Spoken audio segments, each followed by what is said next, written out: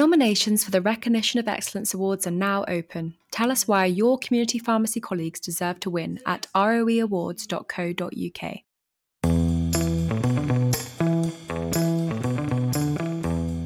Hello lovely listeners, we're back and looking at OTC conditions that you can support in the pharmacy.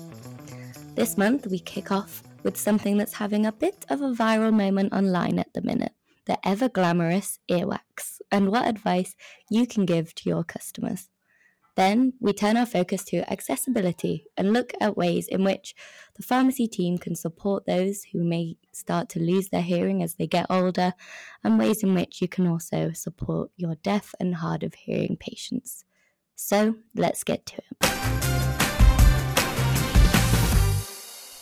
I'd like to welcome onto the podcast audiology advisor Frankie Oliver from the Royal National Institute for Deaf People, otherwise known as the RNID, which is a national charity that supports the 12 million people in the UK who are deaf, have hearing loss or tinnitus. Hi Frankie, how are you doing? Hi Monica, I'm really good, thanks. Thanks for asking me to have a chat. No problem. Could you tell us what an audiology advisor is and what you do at the RNID?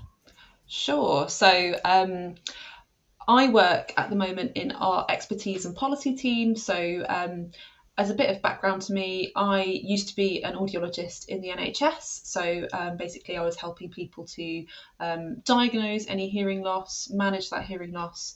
Audiologists also help people with things like tinnitus and balance problems as well.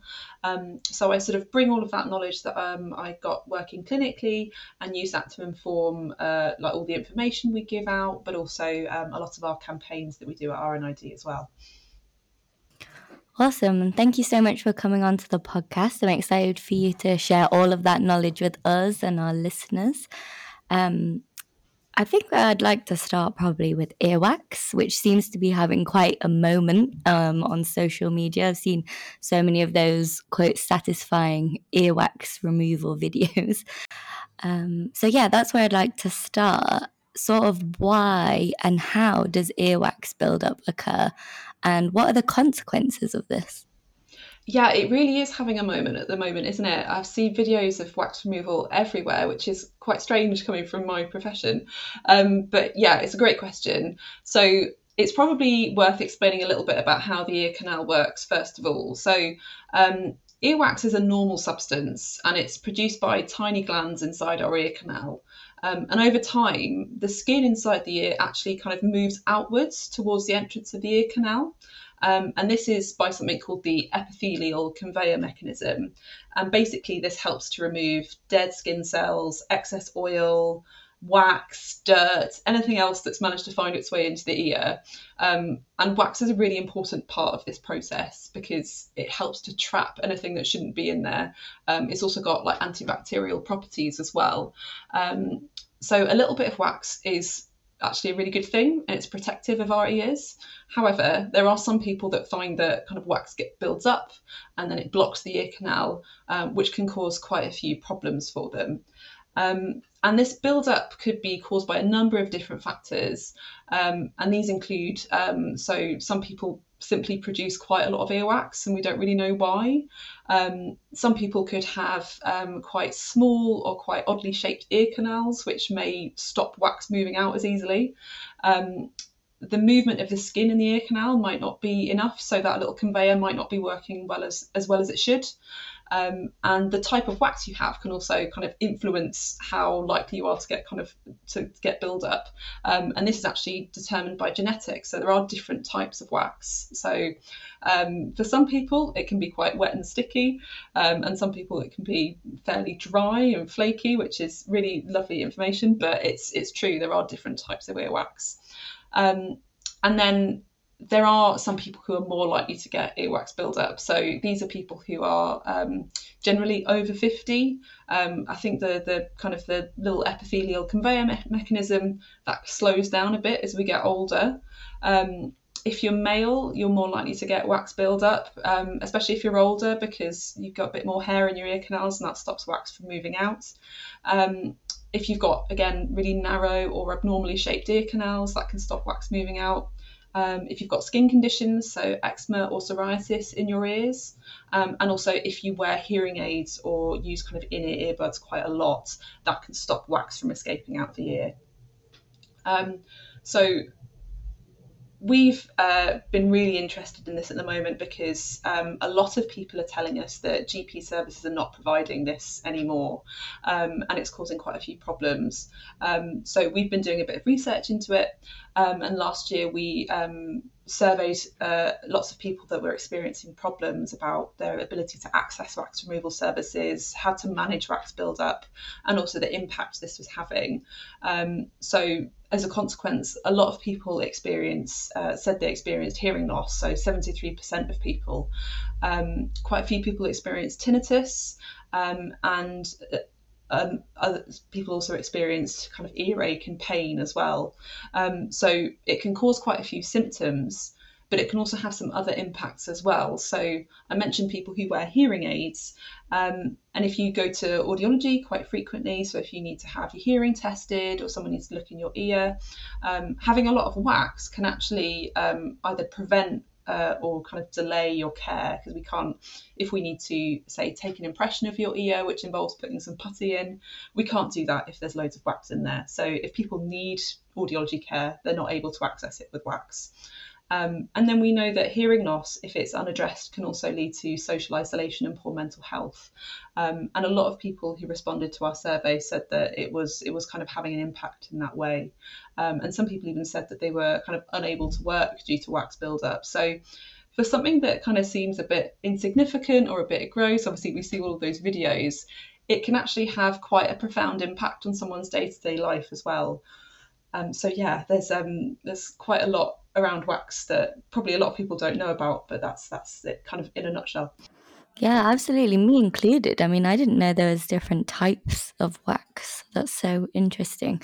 But yeah, you're absolutely right. Who'd have thought such a small, small thing like a buildup of earwax seems kind of insignificant to then go on to have even like social, mental health impact. So it is really important to manage it, of course. And you touched on earwax removal services, which is something I'd like to chat a bit more about in a minute. But just kind of an age-old question.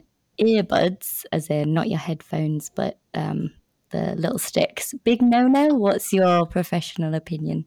Yes, they are a big no-no. So yeah, in the short answer, the slightly longer answer is that among audiologists and ENT surgeons, even GPs as well, we have a saying that is, don't put anything in your ear that's smaller than your elbow. You might have heard that before, but it's absolutely true. And this is because anything that you put in there can actually push wax further in and make it more difficult to remove, make it take longer to come out, or even in extreme cases cause damage to the eardrum and the ear canal. And these are actually, so the skin of the ear canal and of the eardrum is really, really delicate. And it can be actually quite painful if you cause any damage to it. For in the short term, but also in the longer term, you could need to have further medical procedures to repair any damage. So essentially, yes, it is a big no-no. But on kind of access to wax removal services, this is something we wanted to look at. Are people being driven to use these methods if they can't get wax removed at their GP, for example? So when we did our survey last year, it showed that people were not only using cotton buds or earbuds, but they're also using paper clips, hair grips, even toothpicks, which just really made me shudder when I was reading through the results. And so it's quite concerning that a lot of people are being kind of driven to use these kind of products. There's also some products that kind of advertise as solutions online. Quite a few kind of viral things that I've seen. So there's a kind of a twisty tool that doesn't look like it works. There's also things like very tiny cameras that people can kind of put inside their ear to pick wax out. There's no evidence to say that these are safe or effective. And it's just really concerning to see more people using these products, but we know that really the only safest way to remove wax is through a trained professional. So basically, as tempting as it might be, and I know there's people that will still do it even though we say not to, but it's a really good idea to not put anything in your ear that's smaller than your elbow. And that's the final word on the matter. Frankie says no to earbuds. Yeah, the video, the one you're talking about, where it's like a little camera and it's almost like a little scoop, that's the one I've seen online as well. And it just seems kind of like a viral trend. So moving away from that and going into kind of the professional way to remove earwax. We know that lots of pharmacies provide these services, which could be another avenue for people to head to. But I just wondered, what are some of the pros and cons of these services, in your opinion? Yeah, so in many ways, it kind of makes a fair amount of sense to provide wax removal in a pharmacy setting. And, simply for a lot of people, it's really convenient. So at the moment, especially if there's no service being offered at a GP surgery, people could be referred to ear, nose, and throat. So they might have to go to a hospital, which could be, a couple of bus rides away, when they could instead go to the pharmacy, which is around the corner. So from a purely practical sense, it makes a lot of sense. But also from a kind of treatment sense, for a lot of people, like the first line of treatment is eardrops at the moment. So these don't necessarily remove wax, but they can help to soften it. So it might work its way out on its own, but if it doesn't, it makes it a lot easier for a professional to remove earwax if it's been softened beforehand. And obviously, where do you get these earwax softeners? From the pharmacy. So pharmacists can help kind of give general advice about using them. And then if it doesn't work, you kind of know where to go back. So it makes it a bit more of a kind of joined up service and hopefully a better experience for patients. However, we also know that not many pharmacists are able to kind of offer an NHS wax removal services. We know that there are some pilots that are kind of looking into integrating wax removal into this at the moment. So we're really interested to see how that works, but it's kind of ongoing right now. And if they're not offering an NHS service, then people will have to pay for wax removal. And these kind of issues, there's always going to be issues with private removal, the main one being cost. So through our research, we found that private wax removal can be around £50 to £100, and 26% of the people in our survey said this was unaffordable. It's also important to remember that this isn't necessarily a one-off cost either. So some people have to have wax removed 3 to 4 times a year. And that's significant anyway. Obviously, £400 is a significant amount of money, but obviously even more so in the current cost of living crisis. Another reason it might not work so well is that if someone obviously needs onward referral, many people will, especially if they've got hearing loss, they'll have to go back to their GP, so it might not join up as easily there. And then also pharmacists aren't necessarily trained in identifying abnormalities with the anatomy of the ear, and so they might need a little bit more support. So not like audiology or ENT who know how to kind of identify any abnormalities. Pharmacy colleagues may need a bit more support in identifying kind of anything that looks a bit unusual to help with onward referral. And as I said, some of these problems aren't necessarily specific to pharmacy, and it could be said about other places that deliver wax removal, but it's important to kind of consider this when looking at where would be the best place to offer wax removal for people. Yeah, absolutely. All to take into consideration, especially pharmacies considering about taking up the service as well. So that's really useful. Thank you. And we've mentioned a couple of times about hearing loss. So we're going to talk about kind of someone who's born who can hear, and then their hearing kind of they lose over time, which can be obviously a real challenge. Especially this is quite common for older people who may be facing kind of other issues at the same time. So what are the ways in which you think pharmacy teams could help this group of people with who are facing hearing loss? That's a really, really great question.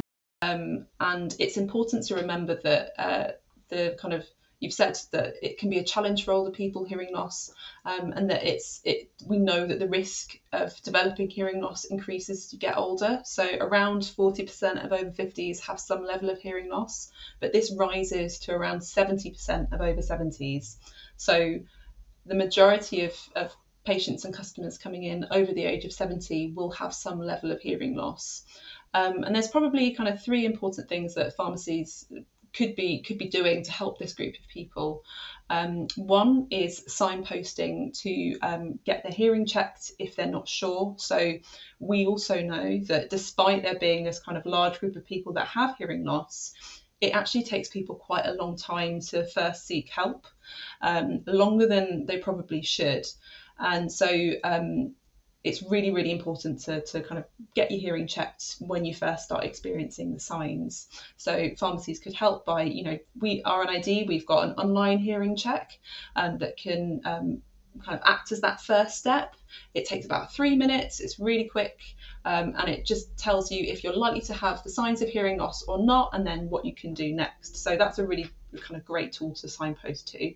But obviously also signposting to the GP if they've got any other kind of symptoms like tinnitus, recurrent infections, any kind of balance problems as well. The second really, really important thing to do is to be aware of different access needs that this group might have and making the pharmacy accessible. Of course, this is actually required under law in England, but things like providing alternative contact methods, so not just having a phone number, and also meeting people's communication needs and requirements. So if somebody is really having an issue understanding you wearing a mask, we know this is a problem and it's a really difficult one to solve, but there are kind of clear masks that are available now. A lot of people with hearing loss need to lip read or kind of see someone's face to understand facial expression as well to help with communication. Obviously, if that's not possible, there are other things that people can do as well. So if somebody needs something written down, especially, things like instructions for how to take a medicine, obviously they should hopefully get that information from their GP as well. But if you're getting something over the counter, it could be really helpful to have those kind of instructions rather than just kind of saying it and that being lost in translation as well. Being just deaf aware, we've got quite a few different resources for health and care professionals on our website about how to make different health and social care settings accessible. So I'd recommend having a look at that and kind of seeing different tips. So one of the kind of big problems that people with hearing loss often have in health and social care settings is just kind of someone coming out of a room and calling a name and then walking back into the room and then being worried that they've missed their appointment or they've missed someone calling their name. So thinking of ways that you can work around that, especially if you know the person that you're, say, getting a prescription for has hearing loss. Is there somewhere they can wait specifically to kind of ease that anxiety? Because it can cause quite a lot of anxiety for people if they're thinking that they're missing something really important, within healthcare. And then the last thing is kind of like a recommendation for all people as well, but promoting good hearing health. So that's includes getting your hearing tested if you're not sure, but also being aware of the risks that loud noise can pose on your hearing. So noise-induced hearing loss is the most preventable cause of hearing loss, but it's also the second biggest cause of hearing loss. And having information around knowing what to do for an advice to give around that is probably a really, really helpful thing to have for people, just to kind of promote good hearing health, to ensure that people are able to kind of have their hearing for as long as they can. So those are probably the 3 bigger things. There's loads and loads of things that pharmacies can do, and we've got some good information on our website as well. Thank you. We'll definitely include a link to the website in the show notes, listeners, so you can go and find more information there. And equally, I know on the RNID website that there's some amazing resources about the campaigns that you guys are running at the minute, which I was just having a look at earlier today. So Frankie, would you be able to tell me about some of these, because they look fab? Yeah, of course. So we've got, we campaign on loads of different areas. I mainly work in a lot of our health campaigns because of my background, but we also campaign around inclusion and employment. So one of the kind of big things that we did last year was in collaboration with some other deaf charities, was ensure the BSL Act got passed, so to recognise British Sign Language as a language in England, which was really, really amazing. And there's some more information about that, obviously, on our website. But I also just want to talk a little bit more about more of the health campaigns that we do, because I'm really, really close to them. So I mentioned our wax removal work that we've been doing. Obviously, we've been talking about it a lot. We published a report on our survey late last year, so November in 22, called Access Blocked. And in this, we want to kind of see a solution, because we know that it's a huge problem for people, and we've kind of made some recommendations from this. So at the moment, we want to see fully funded earwax removal services as recommended by NICE in primary and community care settings. We want to see kind of clear information on the best way to manage wax being kind of published and disseminated, not only to the public, but also to kind of any professional that might be needing to give this advice out. And then we also want to see local health authorities looking at ways to different ways to deliver the service as well, because we're not completely naive in thinking that this can just go back into GPs. We know GPs are really, really busy at the moment. So is there a better place that this service could be delivered? I mentioned the pilot in pharmacies. So are there more pilots like that could be done? If they work, can we kind of promote those to other health authorities to make sure that this service is provided to more people? So that's our wax campaign. Another campaign that we've been working on is around checking your hearing. So I mentioned earlier as well that we know that people take a long time to seek help for hearing loss. And it's really important that people kind of check their hearing, kind of see it as easy as checking your eyes or checking your teeth.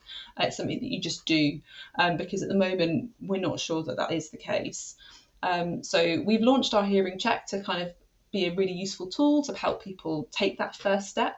And this is because not only is hearing loss, when it's unmanaged, associated with social isolation, poor mental health, problems kind of staying in or getting employment, but there is a growing body of evidence that hearing loss, unmanaged hearing loss, is associated with dementia.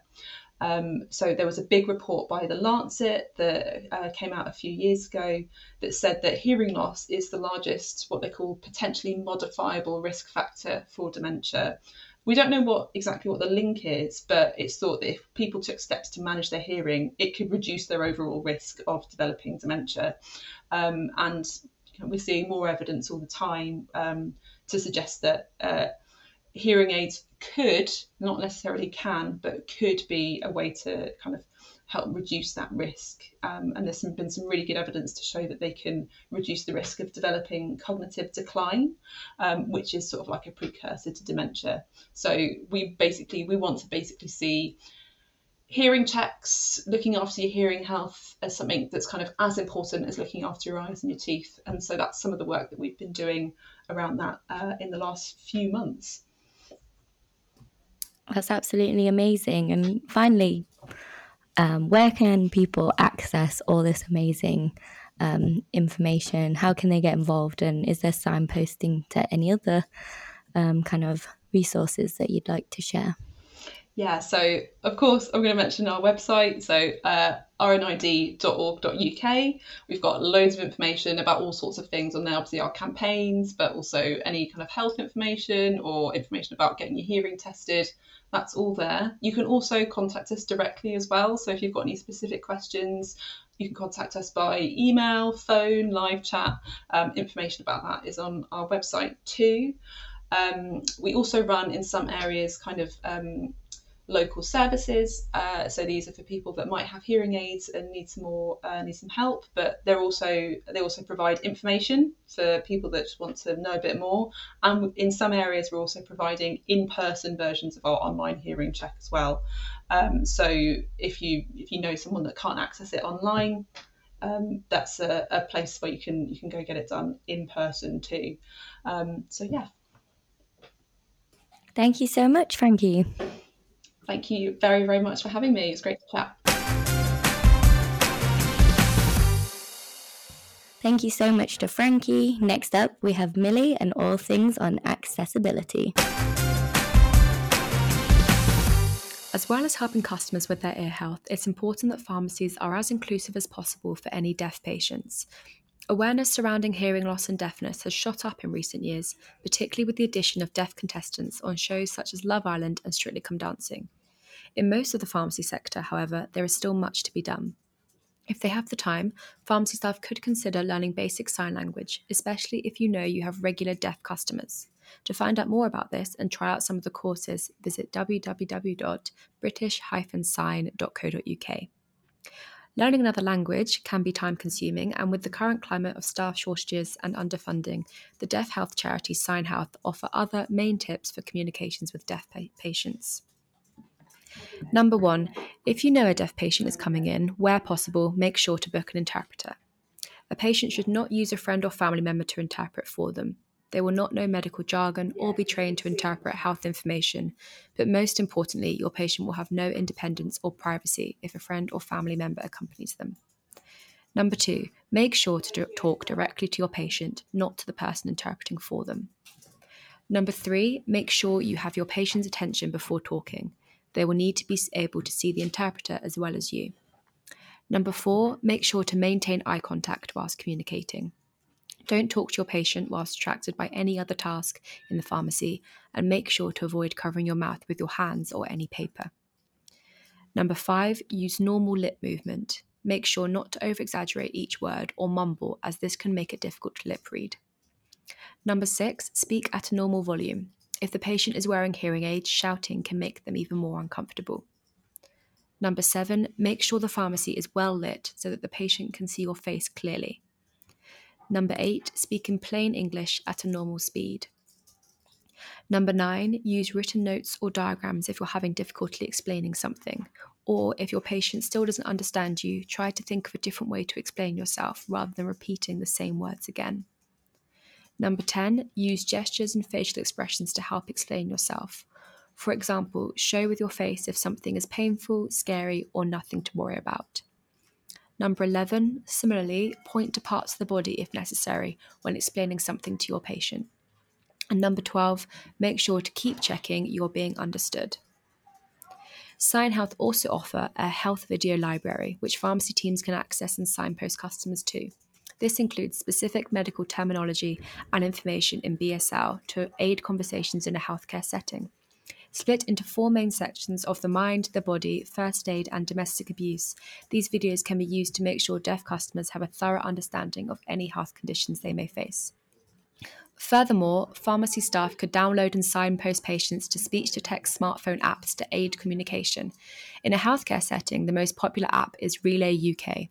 The app can be downloaded to a mobile tablet or PC and only requires a user to pay normal call charges, nothing for the service itself. A typical call using Relay UK involves a deaf or speech-impaired person typing, a relay assistant talking, and a hearing person listening. In reverse, that would be a hearing person talking, a relay assistant typing, and a deaf or speech-impaired person reading. To find out more, visit relayuk.bt.com. Thank you so much again to Millie and of course Frankie and the RNID. Please check out our show notes to find links to the helpful resources we have mentioned, and I do hope you too can work to make your pharmacy more accessible for everyone. Or perhaps you already are and have some innovative ideas that we haven't mentioned. If you do, please get in touch and tell us all about them at tm@1530.com. That's it from me for now, and remember, nothing bigger than an elbow in those ears, people. Thank you for listening. I'm Monica West, and this is Category Insight.